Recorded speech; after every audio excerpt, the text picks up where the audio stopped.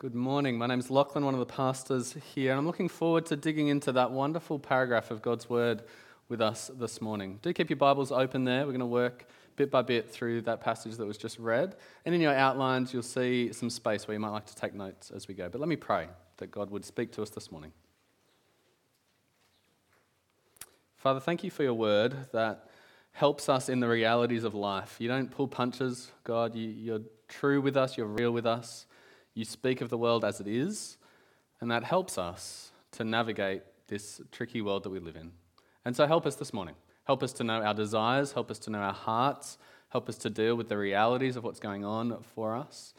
And please, by your Spirit, give us a grand vision of the future, something that we can't see on our own, that you need to reveal to us.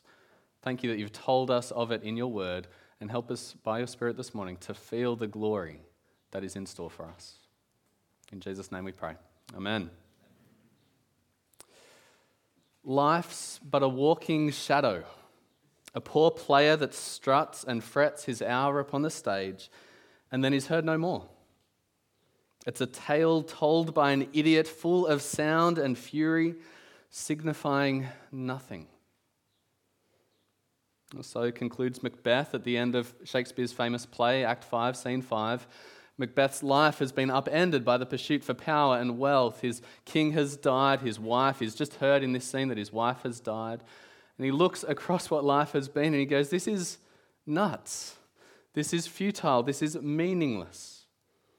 And it's a powerful statement because I think all of us at some point in life feel like that, don't we? We feel like life signifies nothing, like it's meaningless and vain. It's full of sound and fury. Lots seems to happen, but at times it seems like there's an idiot that's in control. Things don't turn out how they should, how they could, and instead we suffer. Everyone suffers. In different ways at different times, suffering is an inescapable part of reality. You don't have to think too far, just the last couple of months about what we've seen around the world. The White Island eruption, suffering, death, illness. The Australian bushfires we've just been praying for, the Ukrainian plane that got shot down, 176 dead, just like that. The suffering comes in the form of those big national disasters, natural disasters or accidents caused by humans that see many die in an instant. And then on the more individual level, there's the suffering of sickness, cancer, heart disease, cystic fibrosis, depression, anxiety, the struggles of infertility that Christy just shared with us. I could catalogue so many more illnesses. We could be up here for hours thinking through the different kinds of illnesses that plague our world, and that would only start to hint at the personal pain that comes alongside that illness. And then there's all the relational suffering as well, abuse, adultery, divorce, the death of a loved one. This is our world. If you haven't suffered yet, you will. It's one of life's certainties. And it can leave you feeling hopeless. What's the point? Is there a future here? Now, as humanity has experienced this ubiquitous suffering, a number of options have been put forward for how we might deal with our suffering. I think perhaps the most common strategy in our city of Auckland, you can tell me if you think there's a more common one, I think we try to buffer ourselves against suffering by storing up wealth. And let's be honest, money can be helpful in minimizing pain. You can surround yourself with comfort, with insurance. You can take long, luxurious holidays. You can buy the more expensive medicine and the private health care to try to ease illness when it comes. Money can provide a bit of a buffer around suffering, but the money strategy can't save you from all suffering. You'll still experience pain because life, the world, it's not in your control. I'm sure a number of the people that died on White Island had a bit of money. They could afford a cruise, they could afford the trip out to the island. They couldn't pay the volcano to not erupt. Money does provide a bit of a buffer, but it's not an exhaustive solution. Another option for dealing with suffering is to try not to get too attached to people or things. And this is the Buddhist option. If you don't love someone, if you're not too attached to someone, then when you lose them, when you lose that thing or that person, you won't be as hurt by it. You haven't formed the attachment that leads to pain. Now, it seems to me that this just ends up sucking all emotion out of life. If I'm not attached, then yes, I might feel less pain, but I'll also feel less joy. It sucks the emotion out of life. And although that might help me personally, it doesn't diminish the overall pain and evil that exists in the world. I think the atheist option is pretty similar to this. The atheist just says, yeah, look, life is meaningless. It's just the way it is. We suffer, you just have to deal with it. Just come to terms with the ultimate futility and hopelessness of life. Now, I don't think that's a satisfying option. I can't live that out. It doesn't match up with my human experience and the way that I am as a person. So you can try to avoid suffering with lots of money. You can try to detach yourself so that you don't feel the pain. Or a third option that's pursued by many is to just try to escape the pain with bursts of short-term pleasure. You can pick your poison. Is it drugs, alcohol, sex, movies, TV, games, shopping? Whatever it is, all of those can be forms of escapism. Life's hard. I'm feeling the pain. I just want to dull that pain. Just for this moment, just for this night.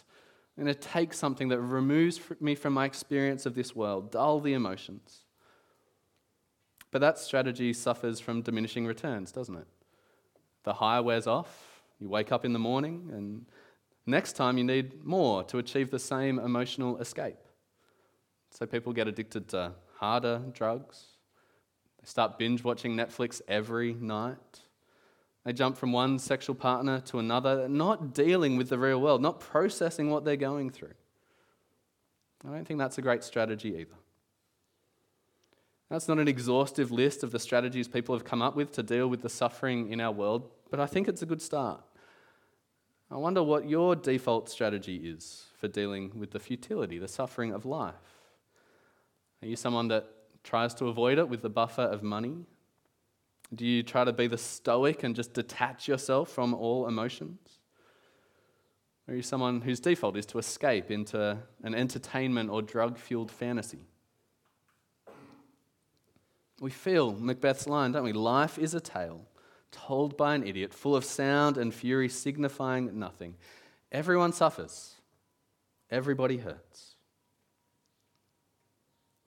But Christians have a unique strategy, a workable and livable strategy for dealing with this strange and painful world. For the Christian, there is no more hopelessness. If you're here today and you don't yet trust Jesus with your life, then I want you to listen along this morning. Hear the Bible's offer for an end to hopelessness. To see if you find it rationally and emotionally satisfying. I think it really is. It's true and it's good and you can live it out. And if you are a Christian, then what we're about to see will strengthen you for present suffering and future suffering. If you haven't suffered yet, you're going to.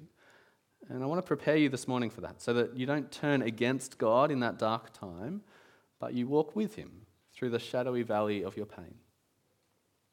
So let's have a look at Romans 8. I'm going to pick it up at verse 18.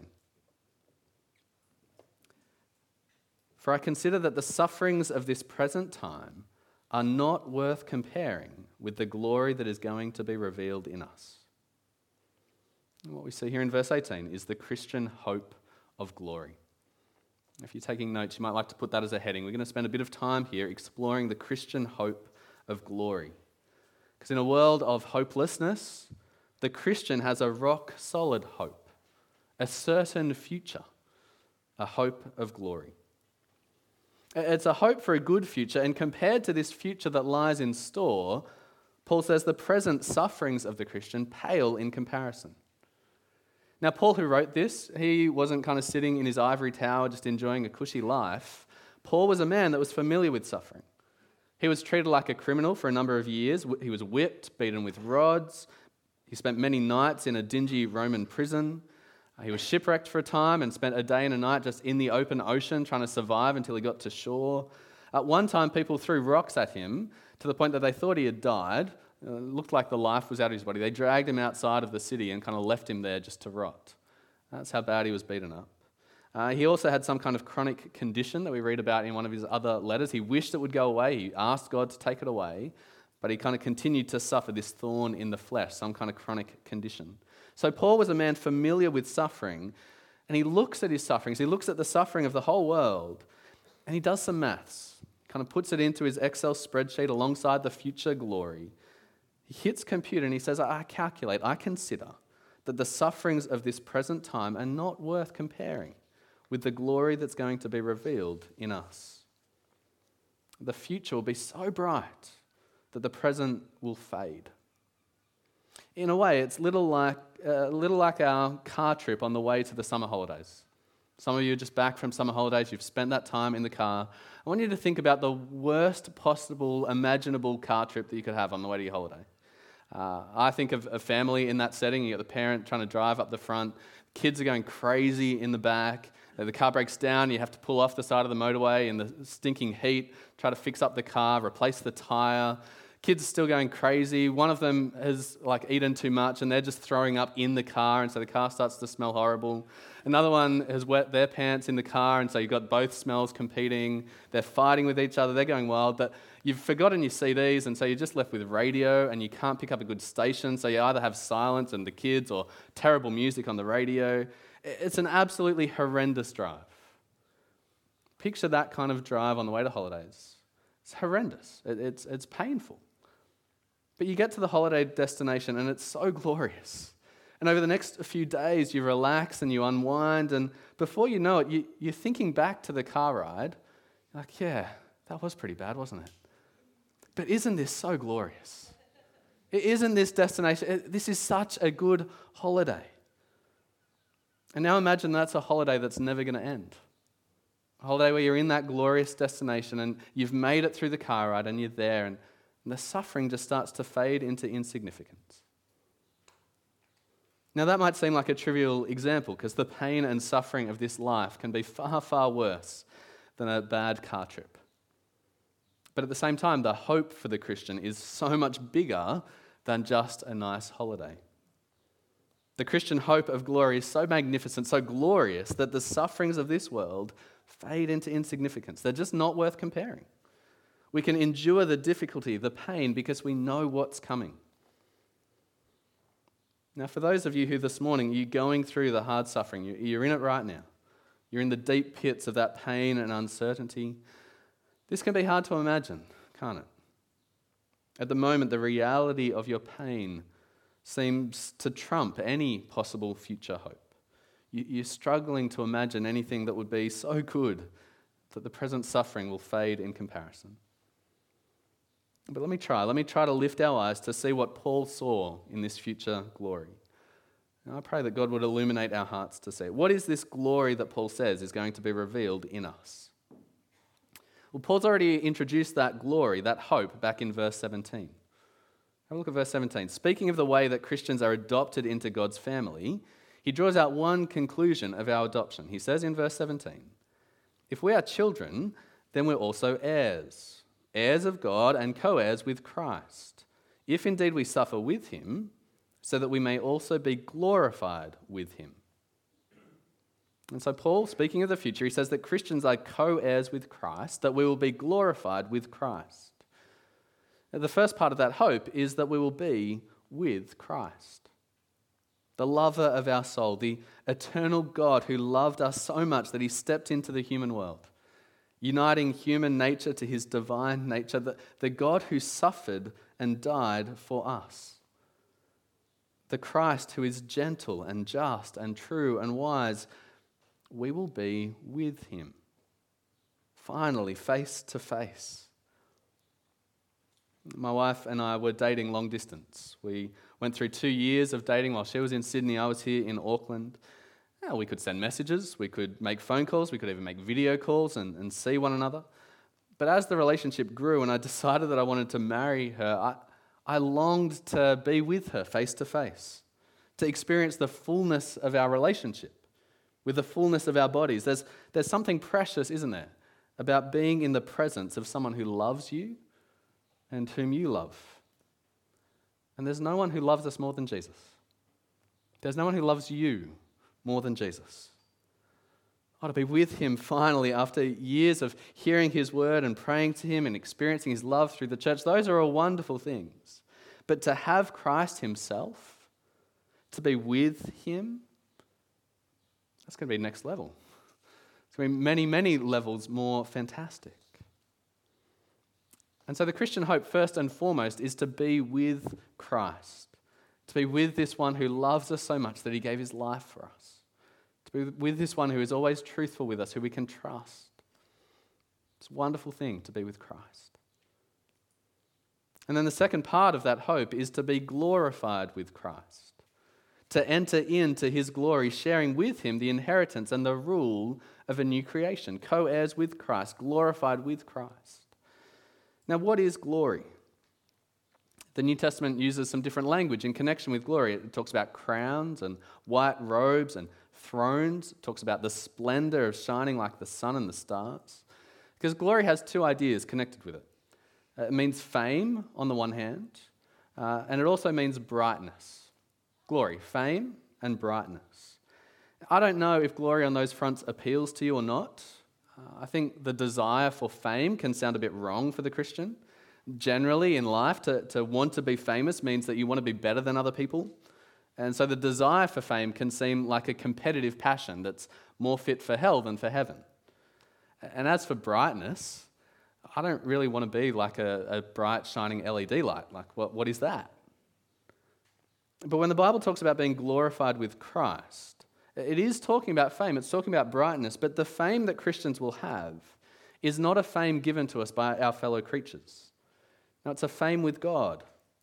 It's the approval, the appreciation of God. It's the moment when God says to you, "Well done, good and faithful servant."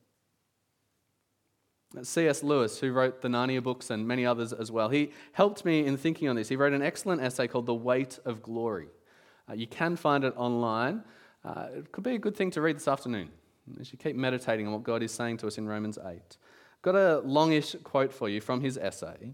It's up on screen. He's read Milton, he's read Aquinas, he's thinking about this idea of glory and fame, and he tries to wrestle with how this is an appropriate thing for a Christian to long for and want, to receive this approval from God. Let me read it out and we'll see if we can get our heads around it. Lewis says, "I suddenly remembered that no one can enter heaven except as a child, and nothing is so obvious in a child, not in a conceited child, but in a good child, as its great and undisguised pleasure in being praised. And not only a child either, but even in a dog or a horse.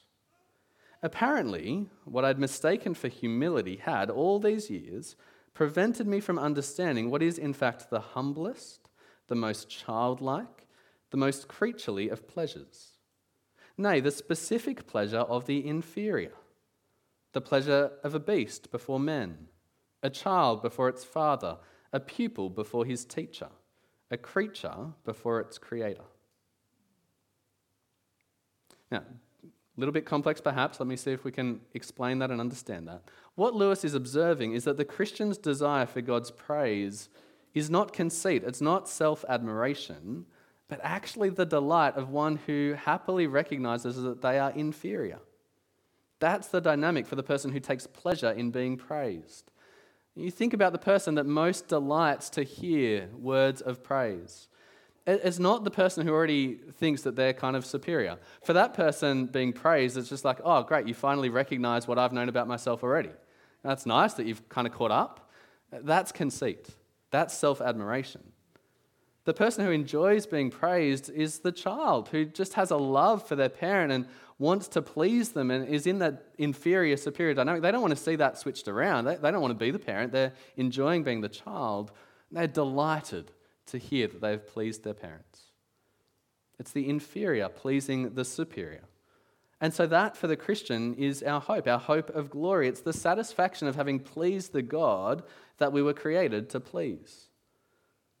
This promise of glory is the promise, almost incredible, only possible by the work of Christ, that some of us, any of us who choose, will find approval, will please God. Will please God to be a real ingredient in the divine happiness, to be loved by God, not merely pitied, but delighted in, like an artist delights in his work or a father in a son. With Christ, we will be glorified. Now, that's the fame angle of glory, the appreciation, the approval, the pleasure of God. But the New Testament does also speak of Christians becoming bright and radiant, of shining like the sun. And there's a lot to ponder in that idea, but the aspect that's connected for us in Romans 8 is that this radiance comes for us in a new glorified body. So cast your eyes down in your Bible there just to verse 23. Notice what Paul says we're eagerly waiting for. He says, we also groan within ourselves, eagerly waiting for adoption, the redemption of our bodies. So a lot of the suffering that we experience in the world is connected to our bodies. They're weak, they're fragile, our bodies decay and they die. But the Christian hopes for a new body, one that no longer decays or dies. In the same way that Jesus rose back to life from the dead, so God will bring our mortal bodies back to life. That's what Paul said in verse 11. And the Bible doesn't tell us exactly what our new bodies will be like. It tells us that they'll be glorious, powerful, and spiritual. It tells us that our current bodies are like seeds compared to the plant that they'll grow into. You look at a seed and then see the plant that it grows into. They're connected, it's the same thing, but you wouldn't ever imagine what the plant would be from the seed that you see. That's what it'll be like for us and our bodies. We're going to get these glorious new resurrected bodies. And that's the Christian hope of glory, to be with Christ in a perfected body, receiving the approval of the holy, almighty God. Does that excite you? That gets me pretty excited. I'm looking forward to that. And it's not a hope that we kind of cross our fingers for, unsure if it's really coming. It's a hope based on verse 1 we heard 2 weeks ago. There's no condemnation for those in Christ Jesus. It's based on verse 11 that we heard last week. If God's Spirit is in us, then he will glorify us. The Christian doesn't have a hope based on our performance and having to earn this as kind of something that we merit or a wage that we earn.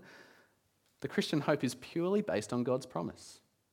He says that he's going to give this to us. He says that he will glorify us. If you trust God, if you trust in Jesus, then for eternity you will be with Christ in a perfected body, bringing pleasure to the holy, almighty God. If you're here this morning and you're not a Christian, do you have anything like this to help you endure the world's suffering? You can set up some small hopes for some measure of change, but they may or may not happen. And I'm sure you've experienced that in life so far. You thought the suffering would end sooner. You thought it wouldn't be this particular kind of suffering. You had hope that things would be different. You can cross your fingers and hope that things will get better. But ultimately, without God in the picture, the world is the way that Macbeth described it.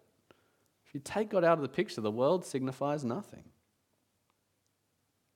But God's brought you here today that you would hear of this amazing hope of glory. He is offering that to you. Turn to God this morning. Enter in through Christ and receive this amazing hope. Trust God's promise. Paul goes on in verse 19, and we see a bit of the working behind his calculation. I used to get in trouble in high school for not showing the working in my maths classes. I'd just give the right answer, and then they'd take marks off because I didn't have the working. I'm like, but I got it right. Anyway, Paul's going to show us some of the working behind his calculation. Have a look at verse 19. See the reason why the future glory far outweighs the present suffering. See how verse 19 starts with that little word for? That's showing us that Paul's going to give us some evidence, that the reason why, to back up verse 18. He shows us in these next few verses creation's eager expectation. There's a second heading for you if you're taking notes. Creation's eager expectation. I'm going to read from verse 19 to 22. For the creation eagerly waits with anticipation for God's sons to be revealed. For the creation was subjected to futility, not willingly, but because of him who subjected it, in the hope that the creation itself will also be set free from the bondage to decay into the glorious freedom of God's children. For we know that the whole creation has been groaning together with labor pains until now. Well, again, let's see if we can get our heads around this paragraph. Paul's talking here about the creation, and that is the natural world, including humanity, but with a particular focus here on the non-human world. He's separating out the creation from humanity as a separate bit. So he's talking about the animals, the trees, the elements. And the whole creation, Paul says, is eagerly waiting. And the words that Paul uses for this, it makes you think of someone who's stretching their head up on tippy toes, kind of looking out to see. They're so keen, they're so eager. The level of anticipation is really high. The whole creation up on tiptoes, waiting excitedly for God's sons to be revealed. And God's sons in this context refers to Christians. Verse 14, we saw last week, all who are led by God's Spirit are God's sons. We're adopted by God. But at the moment, that reality is not clear. This reality of Christians as God's sons adopted into his family, that's not evident. We haven't yet entered into the glory of God's family. That glory is in the future for us as Christians, and so the creation is waiting for that day when Christians will be vindicated and glorified. Why are the animals and the trees excited for that? I don't know if you think about animals and trees getting excited, that's the language that Paul's using. Why would the creation be so excited for Christians to be glorified? Well, verse 20 gives the reason. And again, we've got that little word for the creation was subjected to futility. At the moment, the world is futile. It's not just we humans who suffer, but animals and trees. The whole creation is broken. Verse 21, the creation is in bondage to decay. Everything dies eventually. Verse 22, the creation is groaning with labor pains. Vivid image at that point. Some of you have experienced that recently. Some of you have heard those groans recently. This heavy, heavy pain. The creation, all of it, is full of suffering. Not just since the Industrial Revolution. I just want to say that. Sometimes we think that the suffering of creation has just happened since kind of humanity wrecked it there in the Industrial Revolution, but even before then. Even before the spike in greenhouse gases, even on a beautiful day in a beautiful forest, there is decay and death. The Lion King is nice, you hear all the animals singing about the circle of life and Hakuna Matata, just let it be, let's relax. But let me tell you, when the gazelle has been chased down by the lion and is getting eaten, I don't think it's singing at that point. There's decay, there's death, there's suffering. Earthquakes, volcanoes, diseases, floods, these are the marks of a creation that has been subjected to futility. Now, to understand Paul's point, we need to remember back to the first few chapters of the Bible. Why is the world this way? Why is it subjected to futility? When God created everything, he created a good world. And he created us, humans, to rule over the world under his rule. We were given the task to care for the rest of creation, to be managers, stewards, caretakers, to have dominion and rule and bring order to the world. But we started a rebellion against God. We shoved his rule off our shoulders. We wanted to do things our way. And that rebellion is what the Bible calls sin. The problem is, without God, we humans are actually pretty hopeless at ruling the world. We can't do it. We can't manage it. And so since the day that we rejected God, the creation has been groaning, in pain, suffering under bad leadership. The ground is cursed, producing thorns and thistles. And God could have ended that pain for the animals and the trees, but he's left it to experience that futility. See what Paul says in verse 20? The creation is not going through this willingly, but because of the one who subjected it. God has left creation in this subjection to futility. In verse 20, Paul says that he did that in hope that the creation itself will also be set free from the bondage to decay into the glorious freedom of God's children. The fate of creation is tied together with the fate of humanity. God didn't abandon his plan for humans to be the rulers over the creation. He could have just judged and punished us as humans and fixed up the world, but he didn't want the world to be fixed apart from a restored humanity. He wanted to restore humanity. He wanted to set that plan in motion through Jesus to restore humans to glory, to make us good rulers again, to make us good managers over the earth. So that's what creation is now waiting for. The animals and the trees, they're longing, they're waiting, they're up on tiptoes, eager for Jesus to return, when he and those who trust in Jesus will be good, perfect managers. Now, in case I've lost you in the midst of that logic, let me give you an example of something similar to that. It's a picture up on screen. Does anyone recognize who's in that picture? Yeah, it's a bit cute, isn't it? You've got Elmo. Elmo is pretty recognizable. Does anyone know the little green one? Anyone heard this news story? No? All right, that's the newest Sesame Street character. Her name's Carly, and her mum has a grown-up problem. That is, her mum is at rehab. Her mum has gotten addicted to drugs, and in her addiction to drugs, she's not been able to be a good mum anymore to Carly. And Carly's suffering at the hands of her mum's decision to take drugs. Now, Carly hasn't done anything wrong herself. In this kind of context where a child has a parent who's at rehab, the child hasn't done anything wrong in themselves. And yet, because of the parent's decision, because of the parent's addiction to drugs, that there's a brokenness in that relationship, and the child is suffering. The child is missing out. They're not getting the good parenting that is beneficial for them, that they long for, that they need. And so a kid whose parent is in rehab is longing, waiting, eagerly expecting their parent to kick the addiction, to get life sorted back out, to be restored so they'd be a good parent again. Do you get the picture? The kid whose parent is in rehab is eagerly waiting for their parent to be restored. And creation is like Carly, and we are like Carly's mum. We failed creation. As humans, we failed it. And we need to be restored, redeemed, and creation is looking forward to that day when it's going to get looked after by good humans again. Does that make sense? And so Paul looks at that dynamic. He sees the suffering of the whole creation and he thinks, wow, the glory that is in store for Christians is so great that the whole creation is looking forward to it.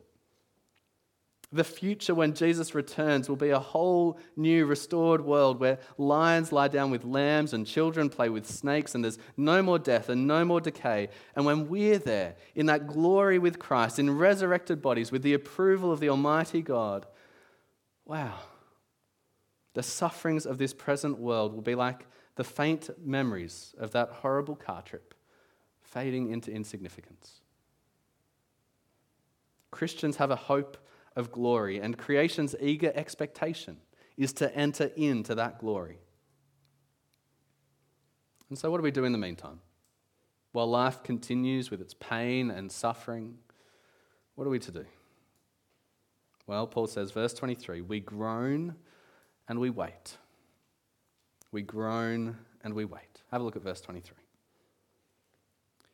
Not only that, but we ourselves who have the Spirit as the first fruits, we also groan within ourselves, eagerly waiting for adoption, the redemption of our bodies.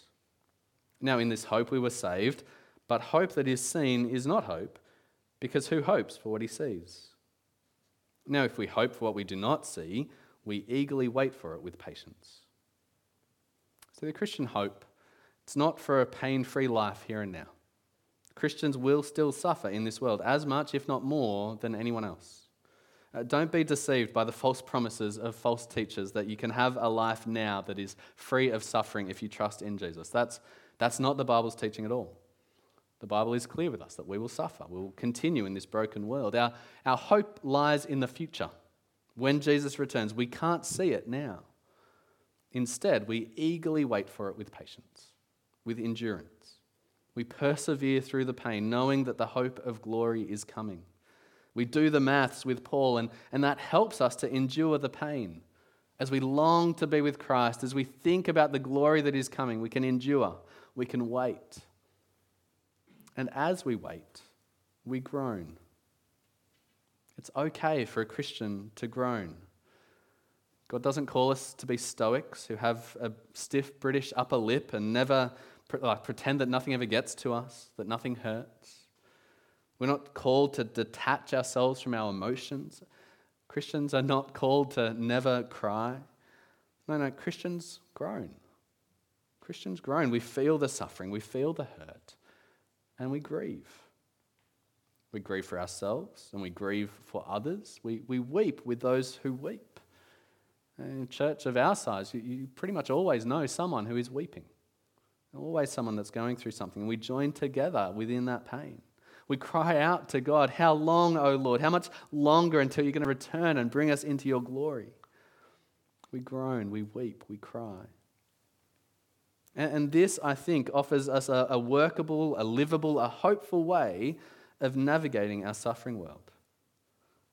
As people who have a rock-solid hope of glory, We Christians are sorrowful, yet always rejoicing. We live this paradox of grieving and yet being joyful. We groan and we wait and we rejoice in the hope of the glory of God. We cry and we weep, and at the same time we thank God that He is with us in our pain. That's the Christian life. No more hopelessness. We have a hope that helps us to endure, a hope of glory in comparison to which the sufferings of this world fade into insignificance. For I consider that the sufferings of this present time are not worth comparing with the glory that is going to be revealed in us. Let me pray that God would fix our eyes on that hope.